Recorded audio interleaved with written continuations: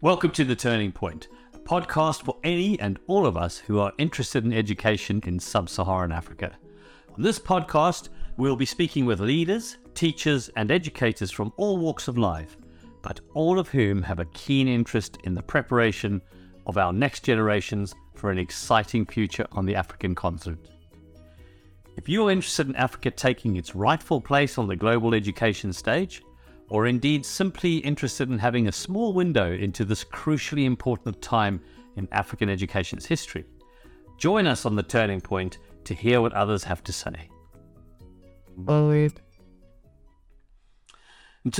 Matshakaile is a highly experienced school leader, having worked in both state and private education settings in several countries, including the UK and in some in Africa.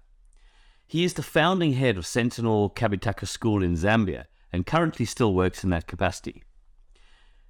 In addition to his current position, Mthulisi also chairs the Independent Schools Association of Zambia, also known as ISAZ, and advocates for increased recognition of the independent education sector and the important work that they do in the context of Sub-Saharan African education.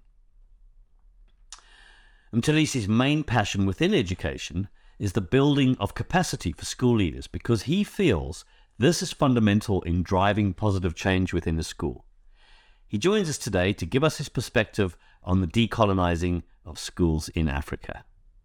Hi, Chuck. Welcome to the Turning Point, the podcast where we discuss really interesting developments in African education. And of course, today with you, we're talking about what it really means to have a decolonizing agenda. And so I wondered, just by way of starting, what are your thoughts on the idea of education systems being positioned so that they service the needs of their countries? What are your thoughts on that? Thanks for having me, Dave, and thanks for putting me on this podcast series. I think the ideal situation is for a country to prepare its using obviously its education system, prepare its youth to service the needs of the country. Of course, that's a fair assessment, but I would say, and an understandable one, but I don't think in any way, shape or form that really encompasses all there is to education systems. There's so much more to education than labor force. And there are caveats, obviously, to the way anyone would view what I've just said about servicing the needs of the country. So, for example, if we're saying there's so much more to education, it's not only about the academics. We will talk about some fairly obvious examples. Most sports personalities would have emerged, for example, through school programs. Most musicians would have emerged from school music programs. Same would apply to actors, etc. And we really couldn't possibly call those a labor force in quite the way most people would mean it. I mean, in fact, when I think of labor force, I almost get the impression of a communist state. That we pushing you through this system in order to come out on the other side as good citizens who will obey the laws of this country and will, serve the country for whatever needs there are in that particular country. We're a global village now, and for a country to think that it's producing students or is producing it's bringing children through its education system or students through its education system solely to serve that country, I don't think works at all. Look at you and I. You were born in South Africa. You've worked for a long time in other parts of Africa, and you're currently living in the UK. I was born in Zimbabwe, lived and worked in South Africa, the UK, Nigeria, a very short time in Saudi, and here I am in Zambia for the last 10 years. I certainly wasn't produced by my country to serve my country. So we need to bear in mind now that we're a global village, and that the mobility of labor has never been as prominent an issue as it is now. So anyone who's coming through that system, through any educational system, could very easily end up elsewhere. Education systems as well, I'm afraid, can be abused. I speak as one who certainly feels that there was a lot of indoctrination in my education, which had me thinking in a certain way. I'll give you the example of I went to a Catholic school for quite a bit of my time, and whilst my views on religion and Christianity in particular have changed, they change with almost a fear at the back of my mind that at any moment I could be struck down, or whatever the case might be. I think anyone's fear of the dark is probably got to do with one kind of religious jinn or other who's out there, hiding behind a tree or behind the curtains or under the bed. So education systems can actually be used for indoctrination, and that they can be a danger in that. So if we go back to what the purpose of education is, it's manifold. The reasons are myriad. We need to prepare our children for the world out there. In whatever way that world manifests itself, we just have to prepare our children for it, is, I think, the best way of putting it. The education system can never, in any country, I don't care where, can never meet the needs of every single individual who's going through it. It can try, and some systems will get plaudits for what they do. Switzerland comes to mind, and the way they're preparing, students for the work environment, the apprenticeship programs they have running, not only within, mechanical or boiler making or that kind of thing, or but just preparing students for the workforce, is something which Switzerland is viewed as a beacon for that. But at the end of it all, I think if we can just bear in mind that we're preparing our children rather, for a future which we don't know, we can guess at what it is, and the most we can do, or the least we can do, I'm not really sure which, is just to prepare them with that understanding that the future is going to change. I remember when there was talk of preparing children for, or preparing the current generation for the future, and a lot of talk was about IT, etc. We just couldn't get our heads around it. Those who got their hands around it, I think, have done quite well for themselves. Sure. But yeah, so I know now that computer courses are a dime a dozen, IT courses are a dime a dozen. They're everywhere. So sometimes we're reacting, whereas in fact we shouldn't be reacting. So I think the role and the purpose of an education system is prepare that generation which is being educated not to react, or rather to be proactive about that as much as possible. I think I'll leave it there, or I could go on. Yeah, it's an extremely interesting topic, but it does make you think about sort of colonizing as a concept, and the idea that systems in Africa and many parts of the world were built up around a kind of a global north ideal, or the colonizing countries ideal of what of how we educate children. That's right. So how do you think that how do we decolonize? Like, how do you think we decolonize a school? What is it that we should be focusing on that we can actually, okay, I'll give you an example. There's quite a lot of talk at the moment about how children, how countries in Sub-Saharan Africa are ending up with a high unemployment rate once children leave school, because the way that they've been through an education system has not prepared them effectively for what their futures are. But I'm trying to understand how that works, because we're in a global village, like you said, but then does the decolonizing mean that we're not appealing to the way that they need to learn, or what are your thoughts? You're absolutely right about the fact that the way we're doing things right now, I can only say is probably, because I don't have a crystal ball, is probably not quite what they need.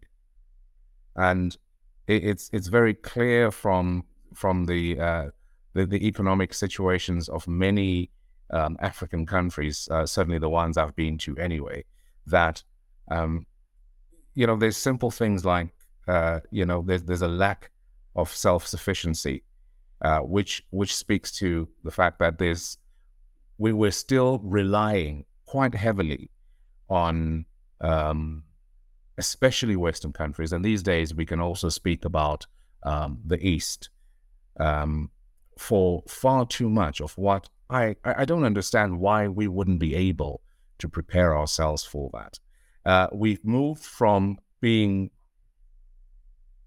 from your traditional type of colonialism, I'm afraid, to neocolonialism, because what we were moving away from or running away from, whilst it's still there, is only being replaced, when we do replace it, by a new form of colonialism.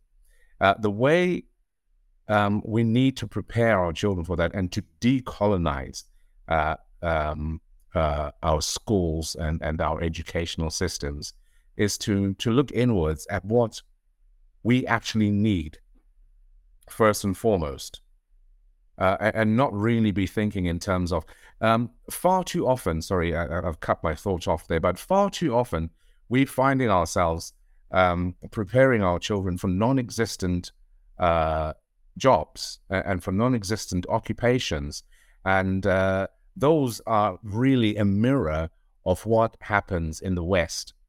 My experience of education is very heavily influenced by the United Kingdom, by Great Britain, by the British Empire, and that is all my parents wanted me to do. They were looking towards, okay, fine, we're looking at getting a lawyer, a barrister, or a solicitor, or an engineer out of this guy, and nobody was really thinking, what does this country need?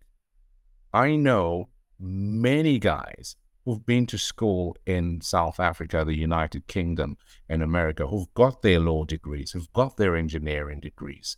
At the very best, they have diversified and been successful in other things. At the worst, they're unemployed and beginning to think what a waste of time my education was. And that's because the view was, we're preparing you, which we have always seen reflected by those who colonized us in the past. Unfortunately, as I've already said, colonialism is not dead. It's as alive and well and living in Africa. Yeah, and I think that's probably why the conversation about decolonizing schools is becoming so important, because, as you rightly pointed out, decolonizing schools is becoming such an important feature. Because, as you rightly pointed out, a lot of people are looking to the sort of global north and the job market as it exists there, and failing perhaps look at what's needed closer to home. That's right. So if we had to take that thought and then extend it into what things might look like in the future, what's your take on that? I'm asking for your crystal ball here.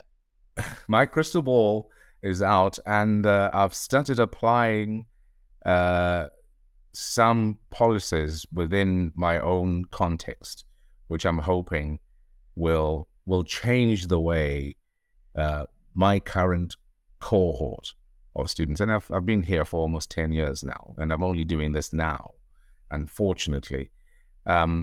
So I'm trying my best to position my students, first of all, to be entrepreneurial.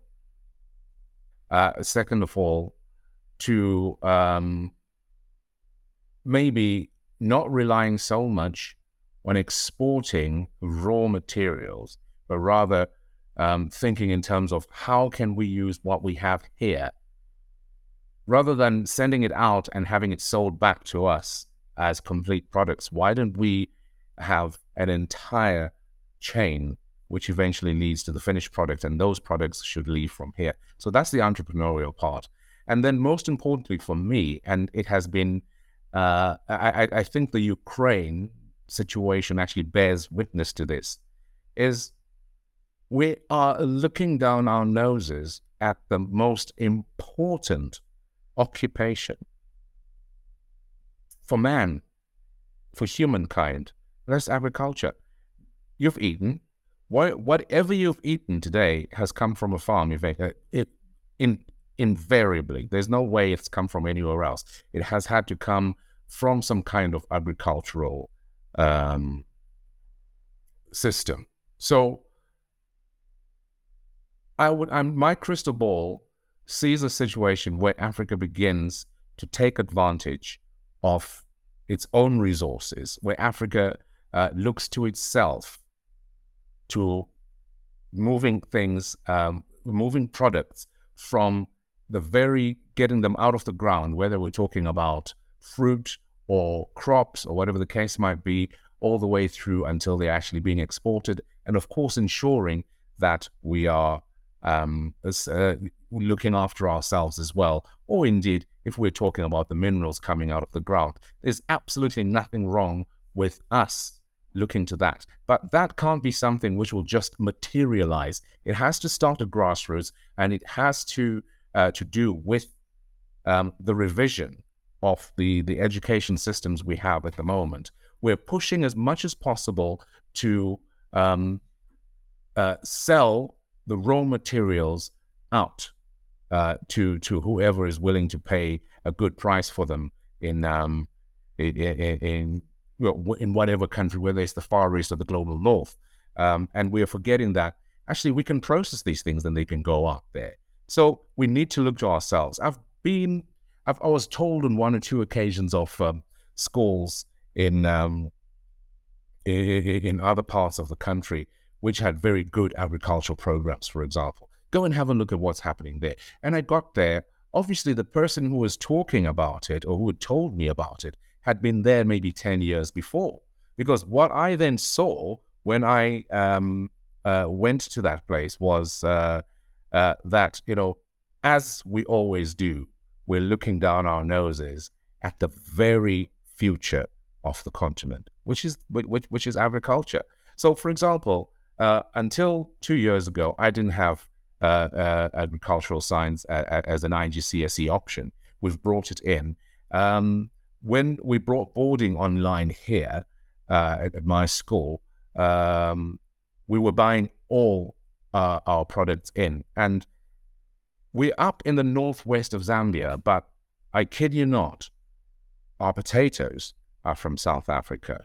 Our onions are from South Africa. Sugar, etc., is from South Africa.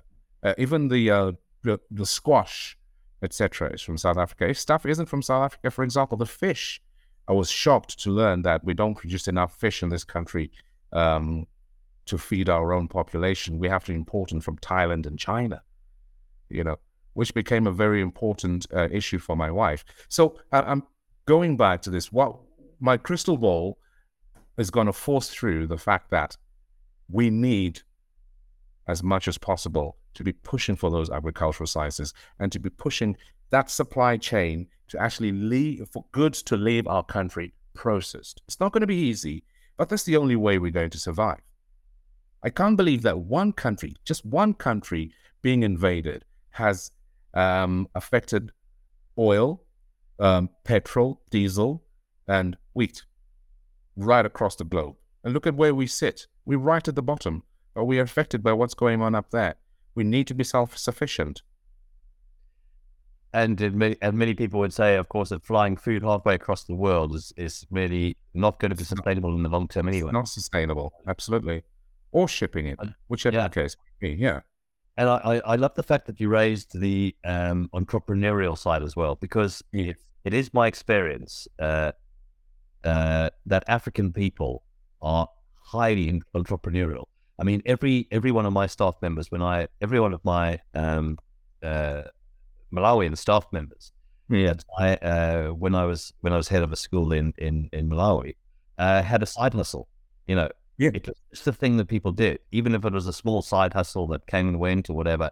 There was always that sense of entrepreneurship going on, and it's those skills that really are bringing the kind of the focus back to, like you said, the production and the whole creation of these streams of production in the host country, rather than shipping out. And of course, one of the biggest things that we're shipping out at the moment, and kind of colonial, the old colonial education system, is our human capital. But absolutely. Because that's why you're there. Lies to the ground, they're going to go. Yeah, that's right. And there's, I think, this thinking, and that really needs to stop, that the epitome of success is if you're, sitting in a dreary flat in the global north, because most of them, I mean, the weather where you are can be amazing. And then spending 6 months of the year not seeing the sun and that kind of thing. That's the epitome of success. And of course, what you get is somebody going home for 2 weeks in August, and giving this impression that it's a great and glorious world out there, and that's the kind of life we all want for ourselves. We know full well that that's not exactly it. There is so much we can do within our own countries. If we could stop for a moment and decolonize our minds in terms of, we need to be out there. I mentioned that it's a global village. I didn't say, and I don't believe that we should be preparing our current generation of students to be leaving Africa to go and sell their services to the highest bidder in the global north. In fact, far from it. I would rather that brain drain didn't happen at all, and those brains were used right here. Yeah. So in October, at the beginning of October, as you will be aware, we have the first leading education change, the LEC conference, which is happening. Yes. And you're one of the keynote speakers at that. So give us a very, very quick snapshot of how your kind of story is going to be woven into what you're talking about at the conference. I've been fortunate enough to work in the global north, a little bit of time in the Middle East and West Africa and Central Africa, as well as Southern Africa. And I think what I bring to the table eventually is my experience of all these different contexts. And I think the most important thing for me, the most important message for me to my fellow heads at that conference is, guess what? You're not alone.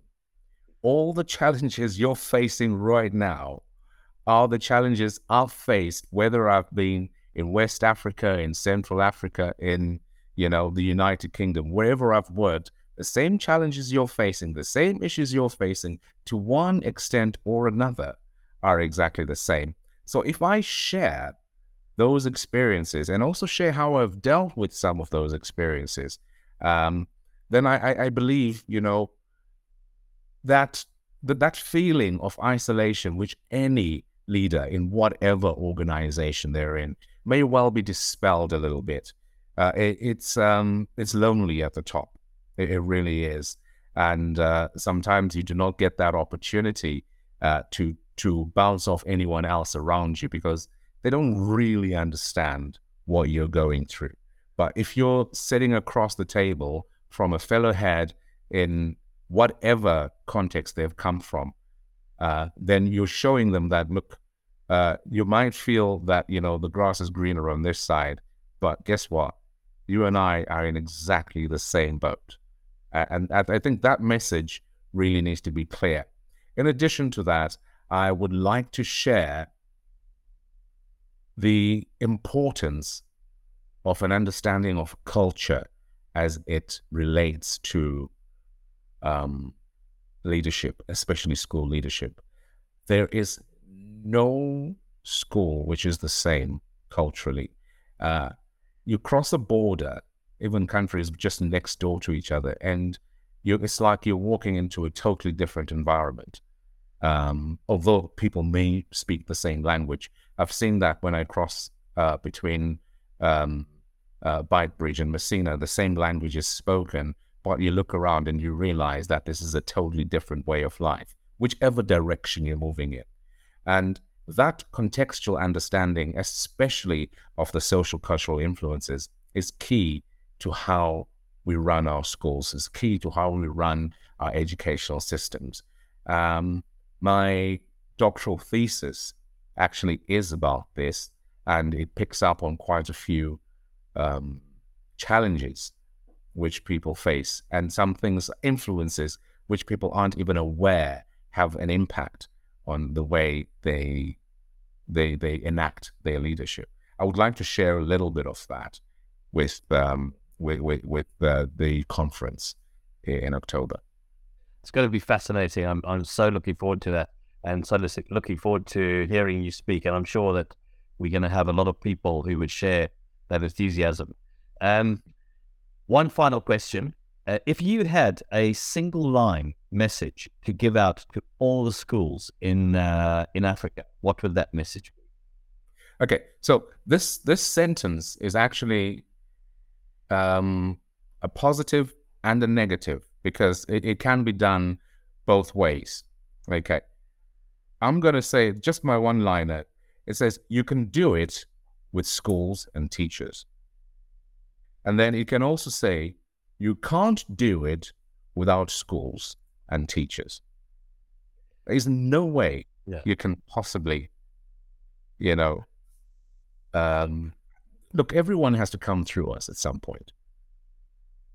Such a crucial role, such a crucial, pivotal role that I think schools will play in the future of Africa, actually. Absolutely.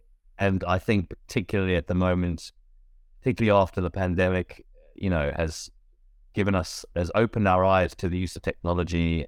That's right. In education, just given us opportunities, actually, in many ways. That's right. So I think that there's a lot of wisdom in that line. Thank you for that. Most welcome. That does bring to an end our podcast. Chuck, thanks very much for joining me. And it's been fascinating to hear you talk about your views of decolonizing education in Africa and the importance of education in general in Africa at this point.